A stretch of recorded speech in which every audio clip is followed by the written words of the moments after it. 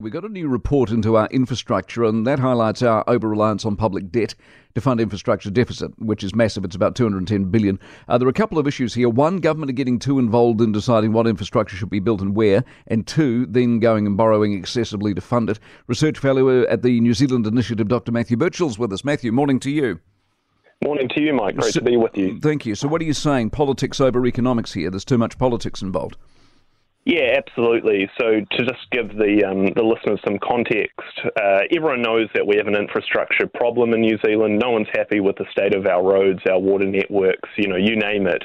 And as a historian, what I wanted to do was do a big deep dive and to see, was there a time when we did things better?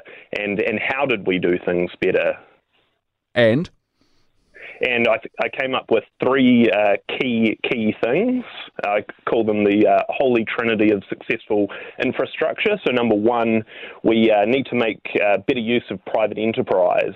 Nowadays, we seem absolutely allergic to private capital and enterprise, but in the past, we did a much better job of embracing it. And one of the stories that I absolutely love concerns a chap called William White, who was a hotel owner in Kaiapoi in South Canterbury, and he built the first bridge across the Waimakariri. He didn't wait for the government to do it. He stumped up his cash and built it himself, and I think we can really learn from that sort of Imagine initiative. if you just decided today to start building a bridge or a road. How long would it take you with Waka Kotahi and the orange cones to turn up? And to go through the sort of consenting process. But that brings me to the second point that I found around localism.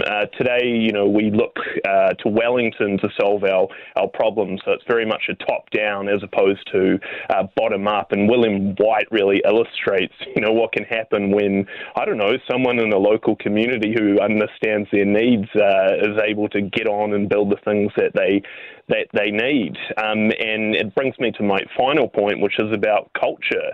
Nowadays we're negative about growth, we're negative about development, and I think that would shock our forebears. I sort of sometimes think that we're more interested in finding new species of grass or, a new type of parrot than actually building the things that, Kiwis need.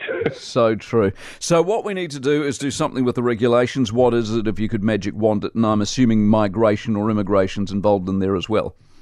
Yeah, a couple of things. So I think immigration, absolutely. We need to, be totally open to the talents of the world. I think too often in the recent past we've sort of closed ourselves off. And one of the examples that I draw upon in the report is Julius Vogel, who built our train lines. And one of the reasons why he was really successful was because part of his initiative was bringing in the best talent.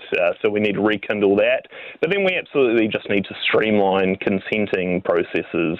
I mean, RMA is another thing, that's very problematic. I don't think it's, going to help us. So, yeah. Good on you, Matthew. Nice to catch up with you as always. Matthew Birchall, who's with the New Zealand Initiative. The way things used to be, eh?